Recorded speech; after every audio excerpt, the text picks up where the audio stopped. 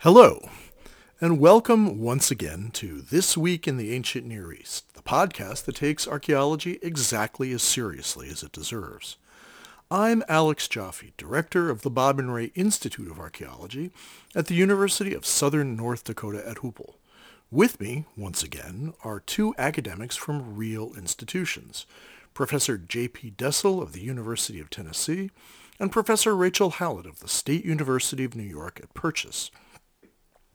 We're coming to you from the Lenny Briscoe Institute for the Study of Urban Criminology here on the beautiful Hoople campus.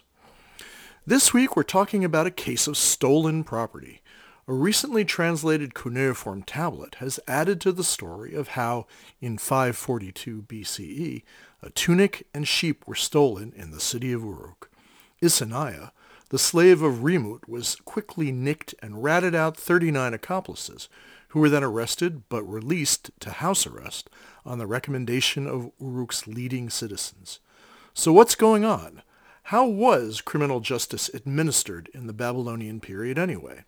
Why was the nearly 3,000-year-old Iana temple involved, and how did King Nabonidus, back from a Jack Dorsey-like spiritual retreat in Saudi Arabia, or his representative get involved?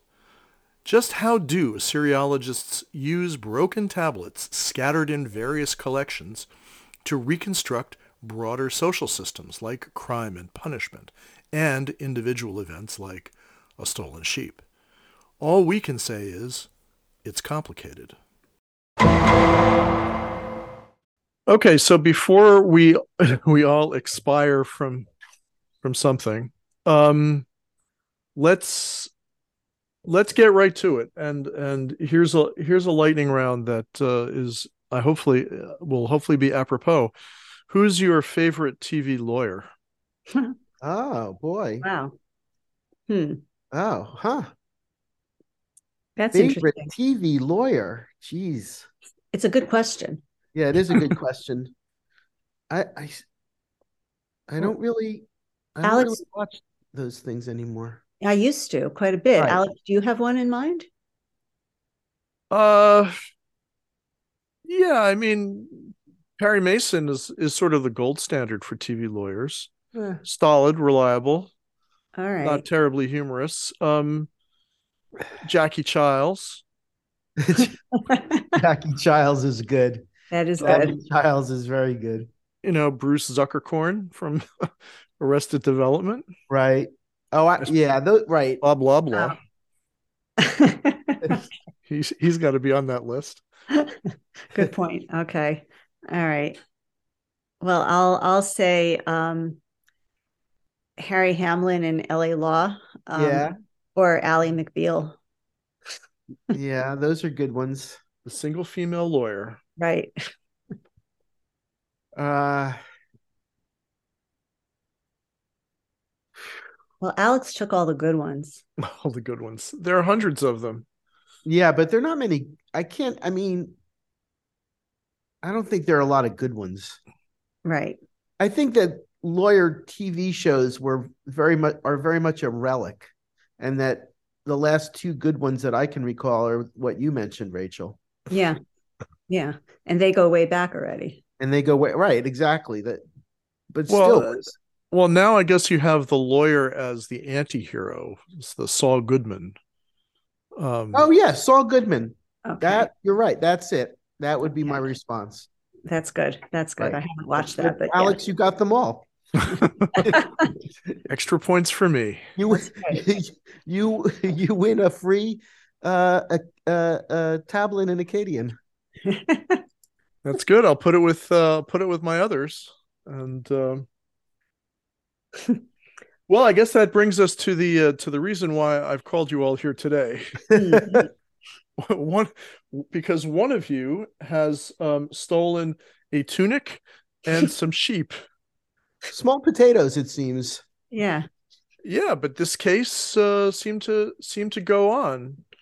I Yeah. guess they had nothing else to do in the 14th year of Nabonidus. Well, that's an interesting. Well, I don't know. The 14th year seems to be of Nabonidus seems to be pretty important, as somewhere it mentioned that Nabonidus returned to Babylon sometime between his 13th and 15th year. Right. So he was either packing stuff up or already there or waiting for the consignment to come from back from Tama. But it seems like those would have been 3 busy years for him. Right. Well, apparently it was busy. It was a busy period, and it comes out to, I think, 542 BCE, for Right. organized crime down there in southern Mesopotamia. Right. Can I also an apropos topic for recording on January 6th? I don't think anybody's stealing any sheep or tunics. Clearly you missed the video, because they were stealing some animals and sewing them into tunics. One guy. While we're on the topic of date, one of the first documents mentioned here was written on the 9th day of Av, which, according to my mathematical calculations, in the year 542, this was 44 years to the day after the fall of Jerusalem to Nebuchadnezzar. Not that that's relevant at all, but I just thought, how often do you comes out that way? The 9th of Av. So if we're to believe that the fall actually came on the 9th of Av. Right. So that's another podcast. And that's another podcast. Right. It's a very popular day if you're filled with remorse and sadness and despondency. Right. So it all kind of comes together, doesn't it? But let me give a shout out here to our new friend in Poland, Radek Tarasiewicz, who sent me this article called "Never Ending Story: Some News About the Gang from Uruk," which was very very kind of him, which appeared in the journal Iraq. And it just struck me about crime and punishment, that these guys, this gang, a couple of slaves, a couple of non-slaves, busted for stealing some sheep and some clothing, brought before a grand jury of a kind, 8 nobles, and a whole lot of witnesses. A lot of witnesses. Remut, son of Nergal Ashared, is ordered by the king to denounce the others before this grand jury. Then there's another tablet the next day, and these guys make bail, and the bail is guaranteed by a prominent family. So what's going on here? Then a week after that, Isinaya fingers 39 people as gang members. And they're all known from other texts as miscreants. Yeah. So there's a lot of misdemeanoring. Well, I suppose these are actually felonies, but actual demeanors. But there's so what do we learn from this? Well, hold it. There's the other most important point, which is that Nabonidus seems to be personally involved. Right.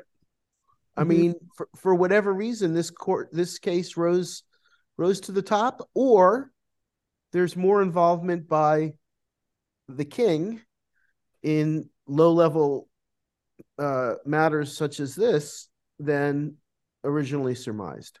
Yeah. Right. And you were looking for the phrase Amat Shari, which is in the 4th line of the article. By order of the king, Amat Shari, to Ili Remani. So the king's involved, and this is interesting. This is sort of new to me, anyway. Right. So the question I have right away is this is the king, what level are we talking about? Is this really a bigger crime, dealing with bigger things than it appears on the surface, so that the king gets involved? Or is the king kind of a smaller petty king who gets involved in low-level crimes? I mean, we don't think of Nabonidus as a small petty king. Well, I would back up and say that it's a nice illustration of what Assyriologists who deeply, deeply inhabit these periods, particularly in the second millennium. The second millennium. No, the first millennium. first millennium. Which millennium? But they inhabit them in any millennium. Any millennium they have a text for, they're literally in their fully own resident Wayback Machine. Yeah. Yeah.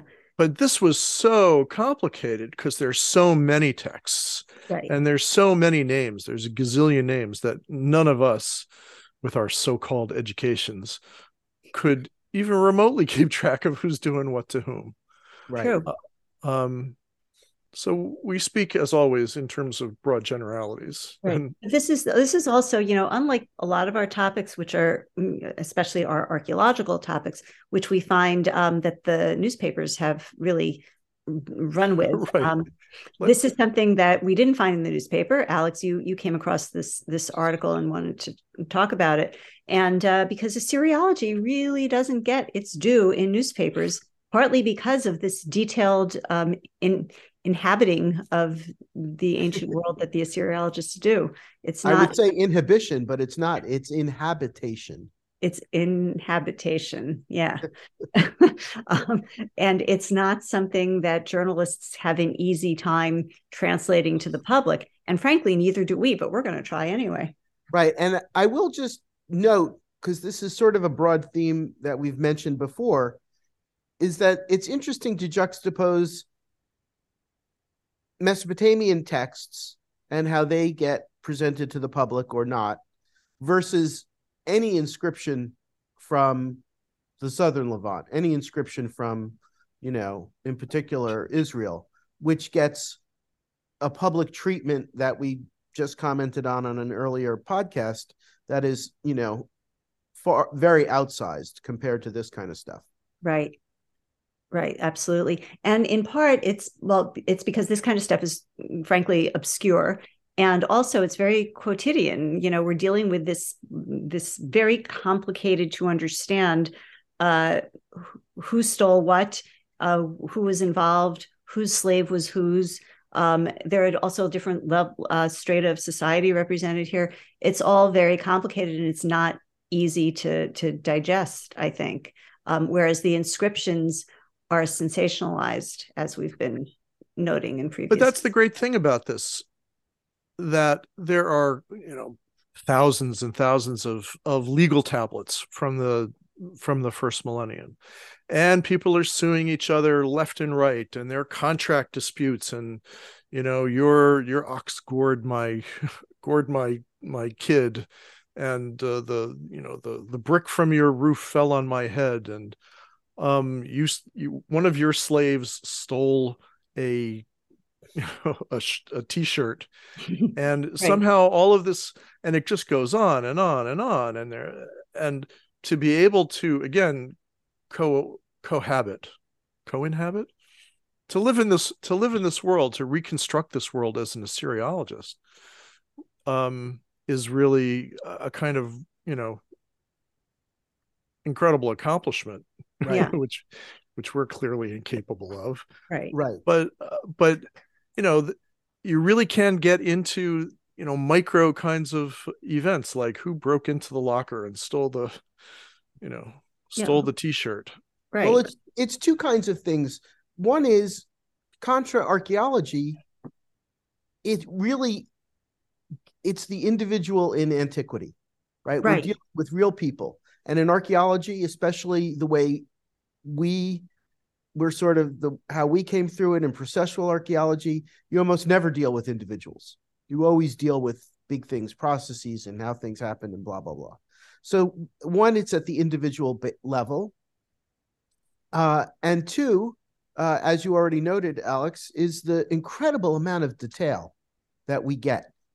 So much detail, we don't even know what to do with it or what it means, but it gives us a lot of ability to really flesh out how things worked at, as you said, Rachel, the quotidian level, and sort of, excuse me, build society up from these details.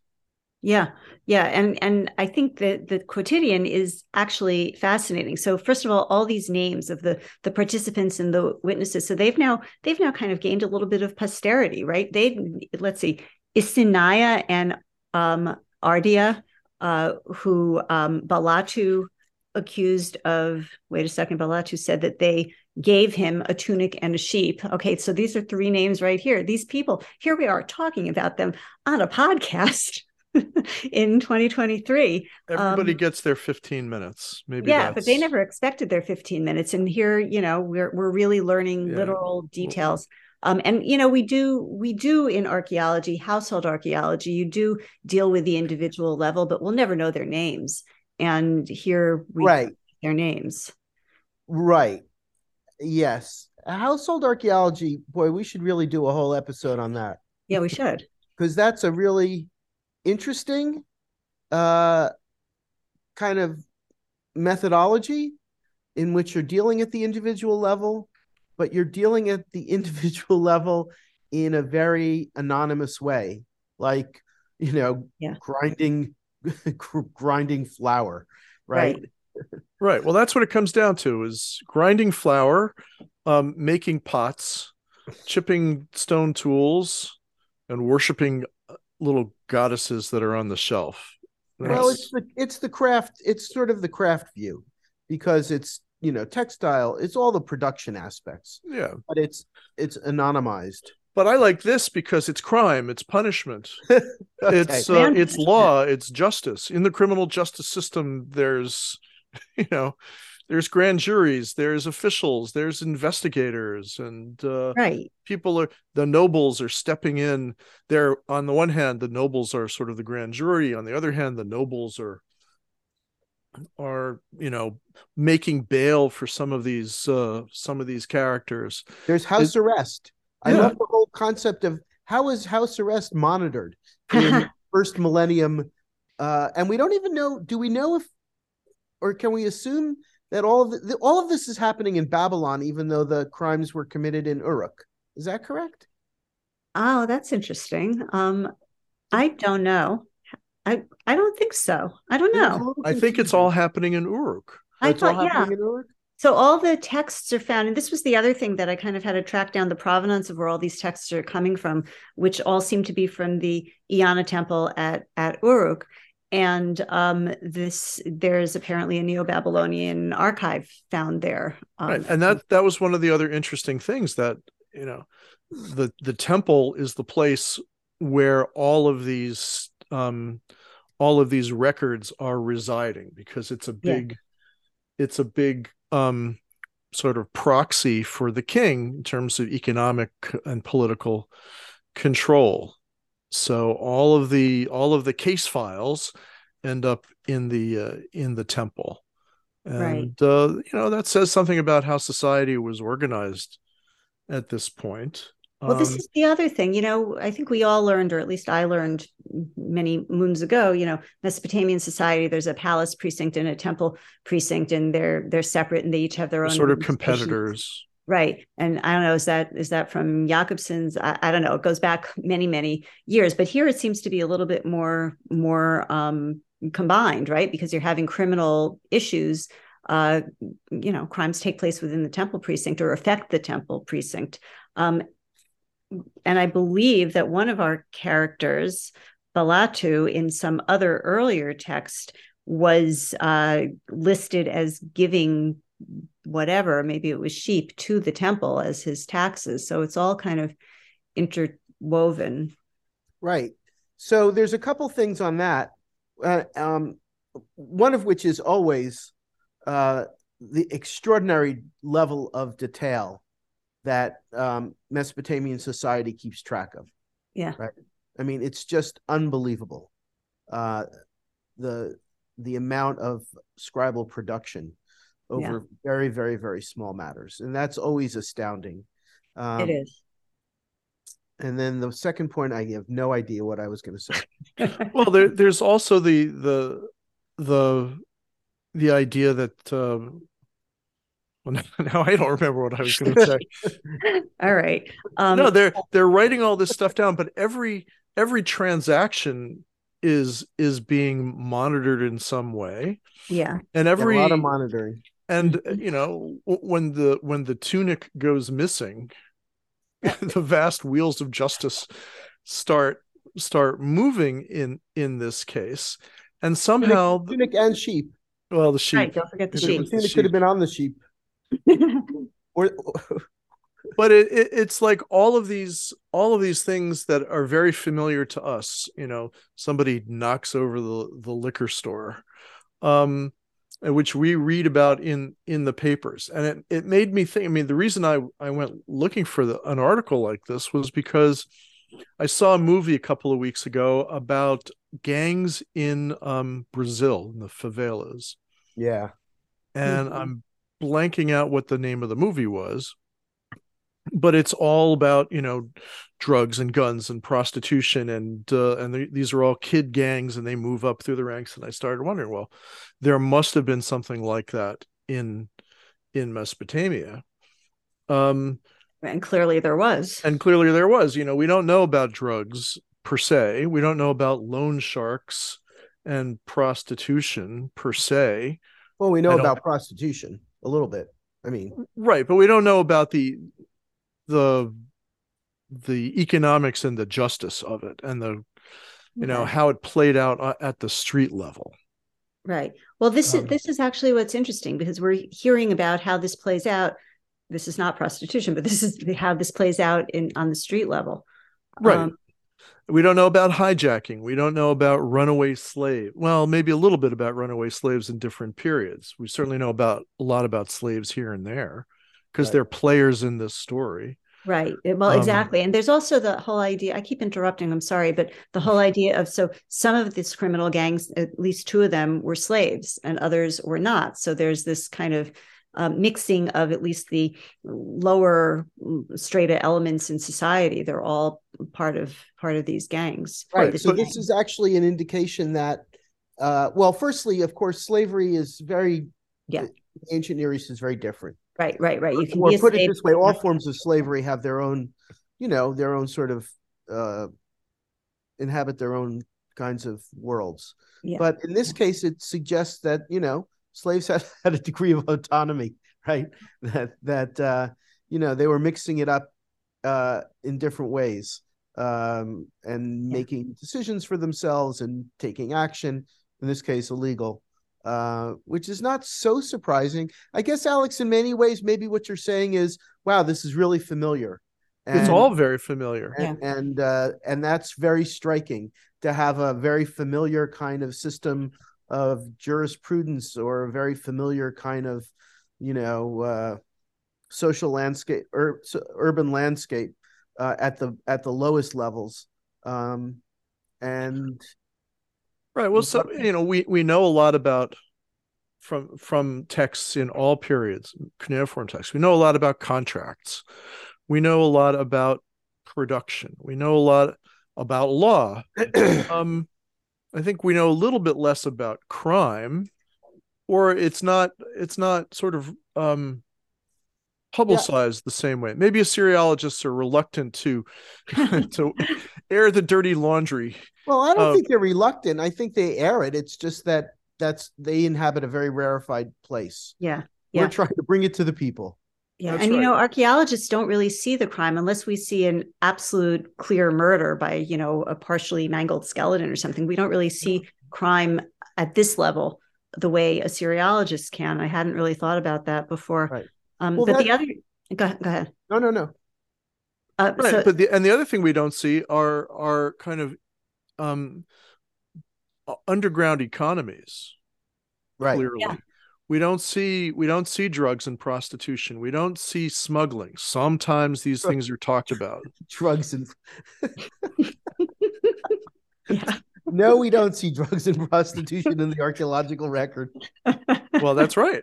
And we're beginning to see drugs. We've been talking about opium and marijuana. Yeah, that's on the up and up. Well, that's on the open. Good point.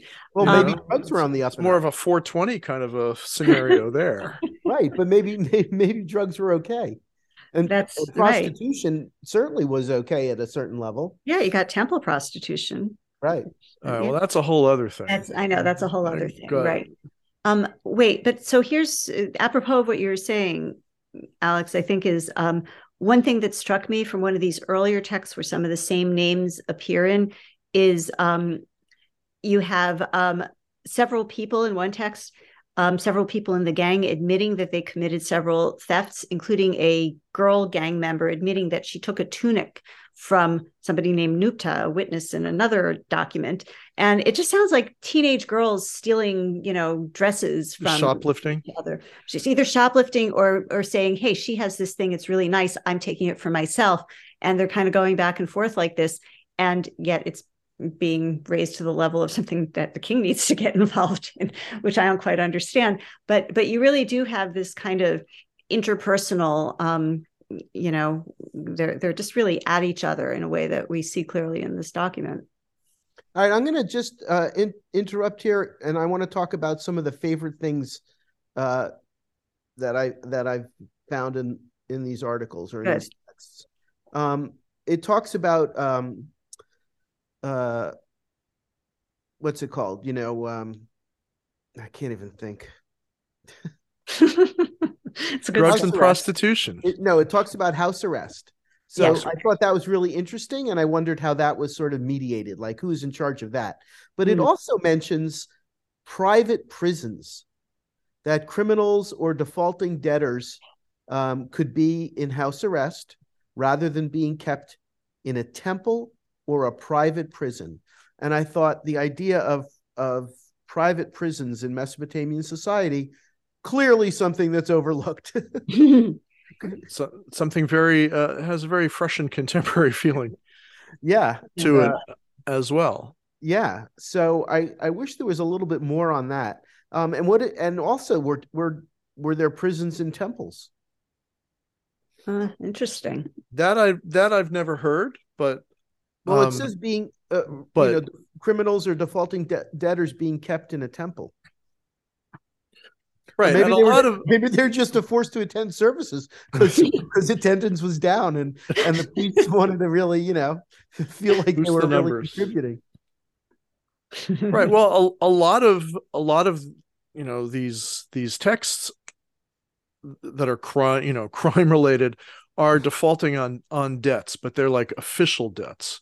Right. So the temple lends you a sheep and you don't pay it back, or the temple lends you, a couple of bucks, or an individual lends you and you default. And so maybe we are seeing a lot of loan sharking, just it's just sort of at the, quasi official level. Right. Well, I mean, this is the thing. It is underground economies are actually economies, right? And so where are they? Right. And so what I guess I'm trying to say, what's the difference between a quote unquote legitimate government and a semi-underground one? And boy, that's a very timely topic. Well, but the government is involved in everything at one level and nothing at another level. as long as you play the game, and but through the temple, certainly in this period where the king was controlling the temples much more directly, and the very early periods when the royal establishment and the temples were everything. But how much of the economy is outside of our view? Well, we're outside of control. Yeah, the issue about the economy is something that we've all discussed, not on this podcast, but in the late Bronze Age in the Eastern Mediterranean, there's unprecedented international economic interaction, and we know nothing about it. Right? There are no texts that talk about Bank of Hattusha lending a Canaanite X for shipping Y. We don't know anything about all of that. We know that there are banks in Hattusha, but from earlier periods, but so we don't know a lot about economic mechanisms outside of Mesopotamia. in general. And in Mesopotamia itself, they're not, I don't think we're getting the level of distinction between underground and above ground, except maybe, for instance, in the old Assyrian period at Kanesh, where they do talk about smuggling, right? We get a lot of, not a lot, but there's an X amount of information about smuggling and avoiding paying taxes and things like that. So, right. And that's an example of information about an underground economy. Right. That's interesting. But on this analogy, there must have been kidnapping and extortion. There must have been burglary. There must have been strong arm robberies. There must have been, contract murder. In some things are hijacking we know about. Though it happened very, very slowly. But it happened very, very slowly. Pull those donkeys over. No. Run faster. Over more. Okay, stop. Everybody stop. Everybody stop. Okay, we're going to start collecting stuff from this, 50 animal caravan. And now we're going to load it onto our donkeys. So the whole thing happened really, really slowly. So if there were any gendarmes around, they should have been able to stop it. Right. Well, I mean, it also, that speaks to, you need large gangs, I suppose, because everybody needs to have a dagger or something. Like you got to. Well, but how many people did they rob? In this particular case, a missing tunic and sheep led to the denunciation of a gang of 39 people. Well, hold it. So that's what I want to ask. This guy is Sanaya. He's the big denouncer, right? He's the what's it called? The snitch. Yeah, he's the snitch. Yeah. He's the snitch. Sid the snitch.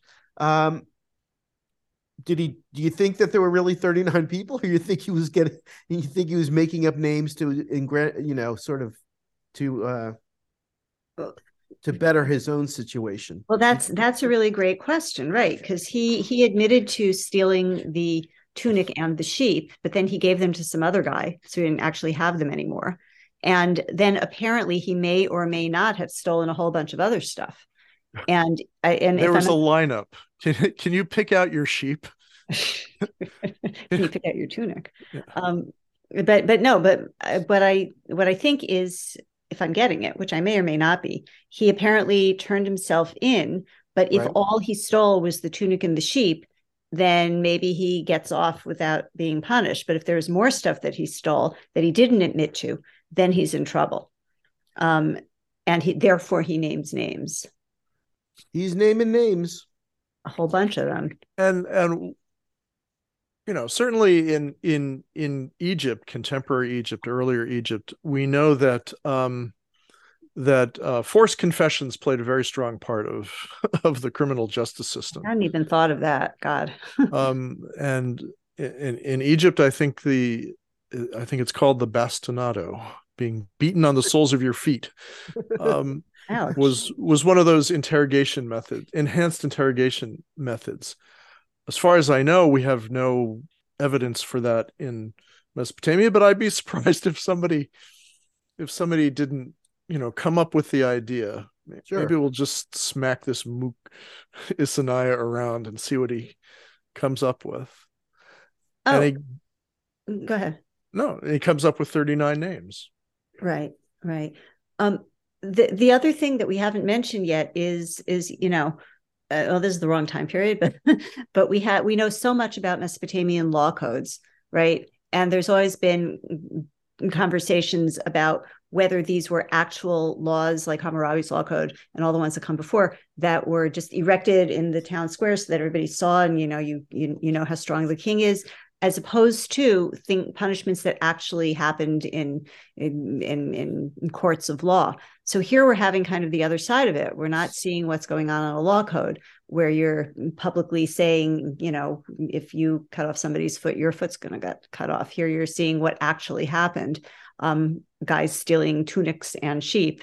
And we don't hear about the punishments from these few documents, but we're certainly hearing about the trial or the processes.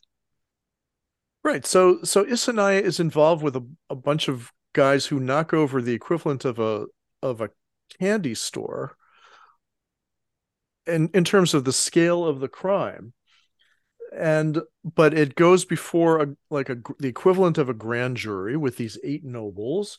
Somehow the king gets involved, and the bail for these guys is made by prominent families. Yeah.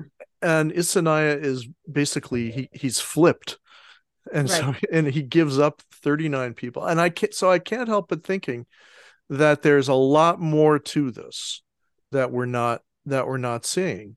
Well, that's That, always, and that's the same thing with law codes, is that, all of these things are formulaic in a way to gloss or give some kind of prominence to bigger societal issues, that they mean something else.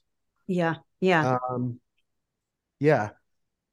but all of these layers, I mean, we sort of conceive of Mesopotamian society as being very hierarchical, when there are these very separate institutions and temples and prominent families, when in fact it's really a lot more like crime in North Jersey, where Tony Soprano knows who's knocking over a store in his territory, and can make a call to some judges and to some crooked cops and get the punk off.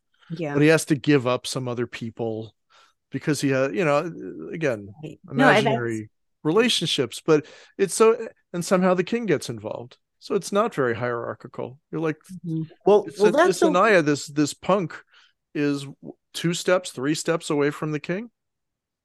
Right. Though again, we have to. There seems to be a huge assumption that by inserting this little clause, Amat Sharu or whatever, that the king is actually involved, as opposed to his office. Right. Exactly. Maybe it's just a reference to his office, and maybe it's being used in this particular case for reasons that we don't really know. It is the Iana temple. I was just going to say, maybe they're able to throw around the king's name, unlike other institutions. Right. So this leads me, what you've both said leads me, is this knocking off a candy store, or is this a burglary of a home, or it's the tip of the iceberg? Or is this stealing from the temple treasury? Is this, I mean, I don't think that's been made clear. Like where, it's different. Being made an example of. Yeah, but again, are you stealing from some official place? Are you stealing from a private place? Are you stealing from a place of business? He didn't return a library book. All right. And Bookman was called in. I'm not getting an answer here.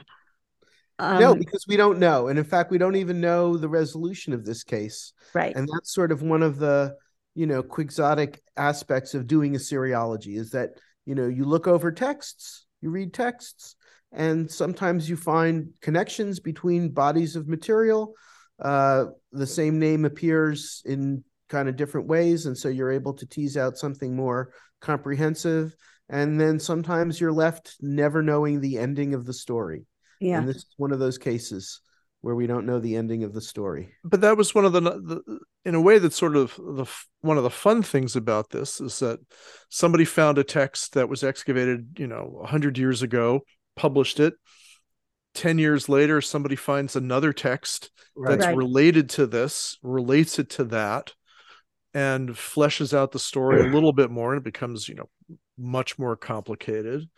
So it's not a linear, resolution, like Perry Mason in 3 acts. It just gets more and more complicated.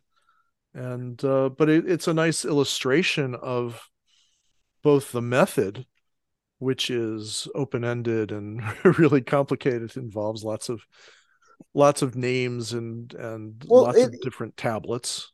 Yeah, I mean, it talks about something that you raised earlier, which is, man, there's a lot of institutions and names involved. And what does that tell us about, the urban society at Uruk or anything else? That there were detectives and witnesses and thieves and prison officials and temple officials and it almost makes it sound like, because this is just one small example, that if you expand it to the whole, urban site of Uruk in the first millennium, that all it had was people running around, checking up and checking in, and imprisoning and taking care of, and watching and recording, and it must have been a very, very bureaucratic society in which everything was really pretty finely attuned. Exactly. And this is going on not just in Uruk. We have to assume right. that this is going on in all the various cities in Babylonia. And that's a lot of crime when you think about it. Right. Exactly. And it's again, these are the cities, and to put unfair modern analogies into play, maybe this is New York and Chicago and DC. What's going on in the suburbs? There must be petty crimes going on in the suburbs, and going up to their own minor courts. I don't know. Maybe it's not fair to cattle rustling. Do we know about that? Sheep rustling. Yeah, there's got to be texts about that. Yeah, but it's just more things to incorporate into our kind of mental picture of Mesopotamia. But is that too? Here's the favorite word: presentist. Are we mirror imaging, or are there really essential differences aside from the fact that they're all speaking, Akkadian or something? Well, right, or Neo-Babylonian. Neo-Babylonian. Well, I don't think it's overly presentist because of things like house arrest. Right. Right. That a very small angle on what's going on in the world presently and clearly in the first millennium BCE. Yeah. And that is, go ahead. No, that's because you brought up the house arrest before, and that is an interesting question, because they're not wearing ankle bracelets, right? Right. So does that mean a guard is standing in front of their house, and who's that guard, and who are they working for, and who's paying them? Right. There are a lot of questions that this raises. My sense is that in a lot of ancient cities, as in a lot of traditional cities and settlements, that everybody's eyes were on everybody else. And that if something out of the ordinary occurs, if somebody unusual sets foot out of their house when they're supposed to be in there, word goes out. Yeah. And I don't know how you measure that or demonstrate that archaeologically, like everything else. So maybe this just all says something about the limitations of archaeology and the. Well, that raises so many other issues. And there's an older, not even that old article, I think by Carol Myers, talking about, women communal activities where they relay information from one household to another, which is how information gets moved around a community. That's for Judah in the Iron Age. But as soon as Balatu accuses Isaniah and Ardea, the whole town, bit by bit, hears about it through semi-official gossip channels. I'm reading it. There's a really nice meditation on this kind of a thing by Orhan Pamuk in what's it called? My Name is Red, in which all takes place in Istanbul, and it involves mystery and crime, but that informal information, nexus is really teased out really nicely in how word gets spread around the city of Istanbul, which is also a village, right? Is that kind of what you were talking about, Alex? How these are urban environments, but they're also functioning at a very informal village level. Mm-hmm. Right, exactly. So, everybody's eyes are on everybody else. All the people are hanging out of their windows, watching the street, and the kids are out playing. And if anything is out of the ordinary, it is sensed, and that information travels. And it all sounds rather claustrophobic to me. Right, right. I Um, wouldn't want to be living in my final thought, not that we're necessarily up to final thoughts, but I'll give one anyway, is I wouldn't want to be living in the city. I'd rather be on a farmstead outside of the city of Uruk in the Neo-Babylonian period. it just sounds like Then you'd be a crime-ridden New York in the 70s. yeah. then you'd be complaining about your high level of taxes and how you get nothing in return. Okay, that's probably true. Well, you'd probably be out there complaining about the sheep rustlers. I might be complaining about the sheep rustlers. Or you just Maybe, might be a sheep rustler I and was not just going to complaining say about maybe I anything. would Right. be a sheep rustler. Yeah. Right. And that, maybe there's an analogy with Westerns, Oh, the okay. Ponderosa. If- Well, we'll save that for another broadcast. Yeah, I was going to say a more mythic and non-existent historical episode you couldn't really even imagine. Well, if we're going to start with TV lawyers and their Right. mythos as a jumping off point, we might as well end with another mythos. So either of you want to give final thoughts? Book 'em, Dono. Yeah, they were a lot like us, but they spoke much better Babylonian. Okay. Nice. Well, this episode has me counting my tunics as well as my sheep. In the meantime, though, we'd like to thank Erez Dessel, Community Engagement Coordinator for the Chicago Philharmonic, for our theme music. We'd also like to thank our sponsors, the Dumont Television Network. Be sure to catch another thrilling adventure of Jimmy Hughes' Rookie Cop, Fridays at 8:30. And so, to get in touch, leave us a comment. Send us an email at thisweekintheancientneareast, it's all one word, and yes, it's a real email, at gmail.com, or send us a postcard at P.O. Box 1177, Boston, Mass. 02134.